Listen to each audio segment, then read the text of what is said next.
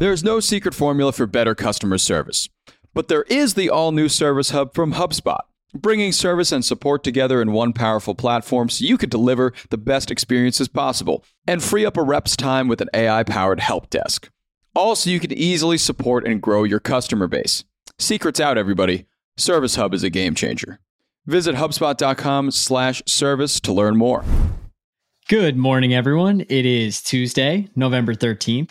I'm Rob Litterst here with Ben Berkley and Sarah Friedman, and this is the Hustle Daily Show.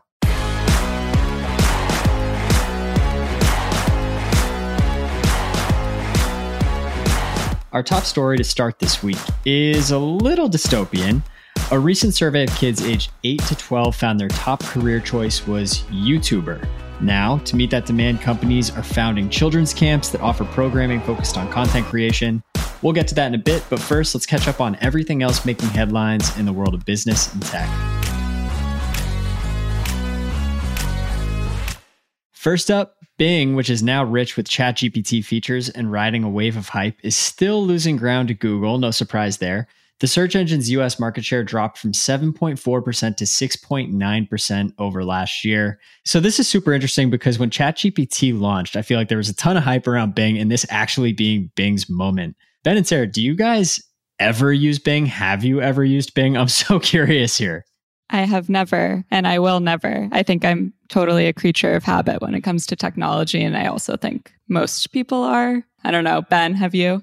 I mean, I have. I felt wrong doing it. Like, I felt like I was going against the grain and like I was trying to be too contrarian. It just didn't feel right. I mean, the numbers are still staggering. Google is now up to 88% of market share in search. Crazy. So like other competitors also lost ground. It doesn't feel doable for anyone to dent that. Yeah, I think what you just spoke to is how hard it's going to be for even ChatGPT. I'm not going to lie, I used ChatGPT to search for something this weekend, but it feels like a very different experience. A lot of the stuff that I Google, I feel like is health related, and I always want to see the source. Have you guys used ChatGPT to search? I guess that's kind of like the secondary question here is, could ChatGPT end up taking over search from Google? I'm sure it can. This is like a very bad idea to be on the record doubting ChatGPT in any way. It feels like we're all going to lose if we do that. Not surprisingly, doing this job, a lot of my searching is tied to things that are current events, and I'm not getting good answers through ChatGPT. So maybe someday it'll go better for me. But as of now, it's hard to imagine not being a Google man. Sarah, what about you? Are you using ChatGPT to search for stuff? I totally agree with Ben. I think it's not reliable enough to use currently for search. I use it for really specific use cases that aren't dependent on timeliness. I do think ultimately it will get there, but just not yet. Yeah, I think that's a fair assessment. Staying on the Google and AI train, Google alleges a Vietnam-based group set up a malware-infested Bard clone to dupe people out of their passwords. Google's lawsuit claims it sent over 300 takedown requests to no avail. Boeing is cleaning up the Dubai Air Show right after the United Arab Emirates flagship airline placed a $52 billion order for 95 new Boeing aircraft. Another 30-plane order worth $11 billion came in from low-cost carrier Fly Dubai. Lots of flying out that way. A little ripple effect in the world of retail. Following Party City's bankruptcy, balloon maker Anagram has also filed for Chapter 11. Party City, with which Anagram shared IP licenses, made up 38% of the company's sales. Bummer there for partiers everywhere. Lastly, in the world of baby stuff, is just way too expensive. Dior just launched high-end scented water for babies as part of its Baby Dior skincare line, along with the $230 fragrance. You heard that correctly. The line includes a $115 baby moisturizer and a cleaning foam that rings in at $95. Ben and Sarah, I know you do not have babies. I do. And I can tell you I will not be buying this stuff. But would you guys, if you did have babies? This makes me maybe want to be a baby because it sounds like they're being really well taken care of. This is wild. And it's actually way more expensive than even the adult scents, which come in at around $160, which is already very expensive for perfume. I can only imagine there's a really specific buyer for this. Yeah, I kind of can't fathom spending $230 on scented water for myself or for anyone, let alone a child who's maybe not going to like really appreciate it. Yeah, like we're talking hints of pear and wild rose in this thing. Like, I want that to be appreciated. Yeah. No baby is appreciating that at all. They're just going to keep eating and pooping. And that's really all there is to it. Okay, on to the main story. When I think about summer camp, I think of kind of silly, goofy, nonsensical summer camps that just kind of gave kids a place to go and goof off and meet summer friends. And now it seems like summer camps are getting a little bit more serious, and they're starting to align with this new trend that we've seen over the last probably 5 to 10 years, which is that all kids want to do these days is become influencers and content creators. And now there are camps that are popping up to help them do exactly that. Sarah, you went super deep on this. What is going on here?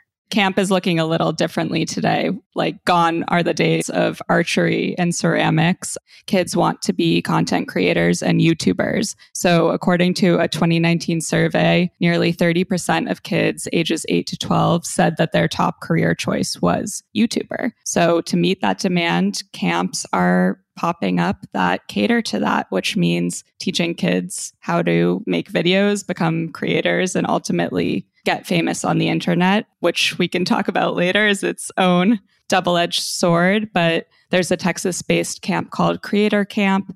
It's a summer program for children ages 6 to 13, and it offers programming around YouTube, Minecraft modding, creative AI, filmmaking, like basically everything that's popular with kids on the internet right now. And there's a bunch of other camps springing up across the country that have similar programs. And ultimately, it just teaches kids how to shoot, edit, brand YouTube videos. And I believe many of these, it's up to the parents' discretion whether or not they put these channels public. For camp, they're mostly private, so no concerns there. But the goal is to become famous. So this is crazy to me. I think the bigger question in my head is this a good thing? Is it good that kids want to be YouTubers, want to be creators? And I think it's a harder question than I used to think it was. I think the first survey that showed like how much kids wanted to be YouTubers came out like 5-ish years ago or something like that. Like at that point, there were just these kind of scattered few influencers that really owned the space. I think the Paul brothers were blowing up at that point, and there were some others that I think were probably getting these kids super excited about it.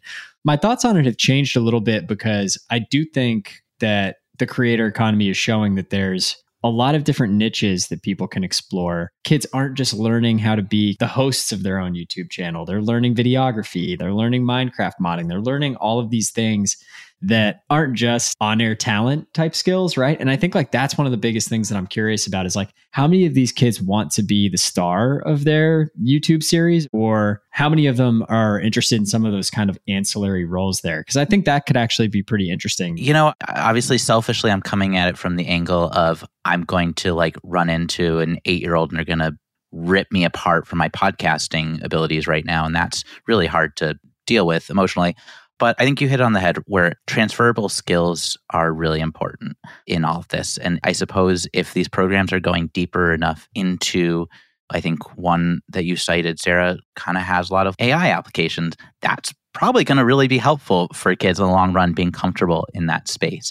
So there are positives here. I do worry that like if you look at the wider trend, that the fame component always looms large in influencer talks. 54% of people aged 13 to 38 in the US said they want to become influencers. And so I just feel like there is a larger cultural shift right now toward you want to be front and center. You want to be the face of the internet. That feels really damaging. That's a really scary thing to aspire to from a young age. You are losing a lot of privacy. Yeah. But I don't know, Sarah, what are you thinking? I mean, as you mentioned, this isn't just about kids. We're seeing this play out even in higher education. Places like Cornell, UCLA, USC have all added content creation and social media marketing courses to their programming because this is something that adults want for their careers as well. I would say in defense of the influencers, at the end of the day, there is a lot of entrepreneurship happening when you are an influencer full-time professionally. I think there's an argument for that, learning how to build a small business and being kind of a one-man operation where you're both the creator and the marketer. So I think there is a way in which this isn't completely horrible for the youth of the future. I think that it's just, you have to be careful with privacy concerns and kids, obviously. But outside of that, I think that there's also something to be learned for being an entrepreneur and just great creativity and skills that could come from this. So we'll see, I guess, as they age. I agree. I think back when I first started hearing about this, being a YouTuber didn't really seem like a career that had craft to it, right? And now I think it does. The thing that I worry about now is that old quote, like comparison is the thief of joy, right? So if like everybody is trying to become a YouTuber, you start becoming obsessed with growth. You start seeing these people that are doing similar things to you growing faster than you. And there's kind of a mental health thing that I think goes with that can be really, really negative, that kind of mirrors the stuff that was going on Instagram with teenage young women. When I was younger, I made like really, and I mean like I cannot emphasize dumb enough in this, really dumb videos with my friends. And that was great. The audience was just my friends. And it was great to pick up those skills. I'm really glad I got to do that. It horrifies me to think of living in an era where that's not just for my friend, that's for the entire internet. And so I don't know. I think that's the part that scares me, is how wide the scope goes with the work that kids are doing in here. If it's very insular and they're learning a lot and testing boundaries and all these different things, I think that's great. If they're, really opening themselves up to kind of all the mental health challenges that Rob, you're talking about, then this could be really damaging. That said, I do want to see the videos of the kids with their $230 scented water. Yes. Like, what is their upbringing like? I do have one more thought here. The amount of time that kids spend on YouTube now is outrageous. The numbers are completely mind-blowing if you look at it. And it's like over 6 hours a day or something on average. It's like kids literally live on YouTube. I feel like when I was growing up, there was a huge stigma around video games.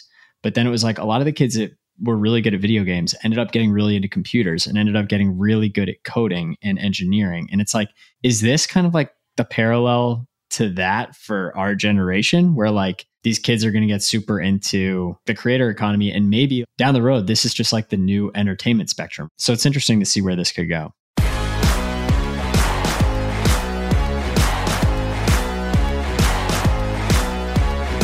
All right, that's going to do it for us today. Thanks for tuning into the Hustle Daily Show. We are a proud part of the HubSpot Podcast Network. Our editor today is Robert Hartwig, and our executive producer is Darren Clark. We have got a lot more tech and business coverage in our newsletter. If you're not subscribed, what are you doing? Go get yourself signed up at thehustle.co/email. Have a terrific Tuesday, and we will see you tomorrow.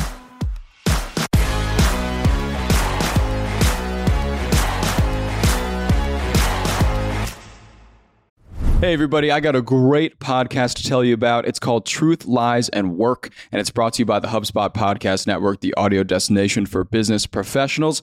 On this show, you can join husband and wife team Al and Leanne Elliott as they dispel myths, impart wisdom, and answer all your questions about finding, keeping, and motivating great people. They actually just did an episode with John Smith, who is the manager and agent of famous Argentinian soccer player Diego Maradona. He talks about in this episode how he was able to manage the global superstar, athlete, celebrity that Maradona is and was. It's a great listen. You better get out there and check it out. And you can listen to Truth, Lies, and Work wherever you get your podcasts.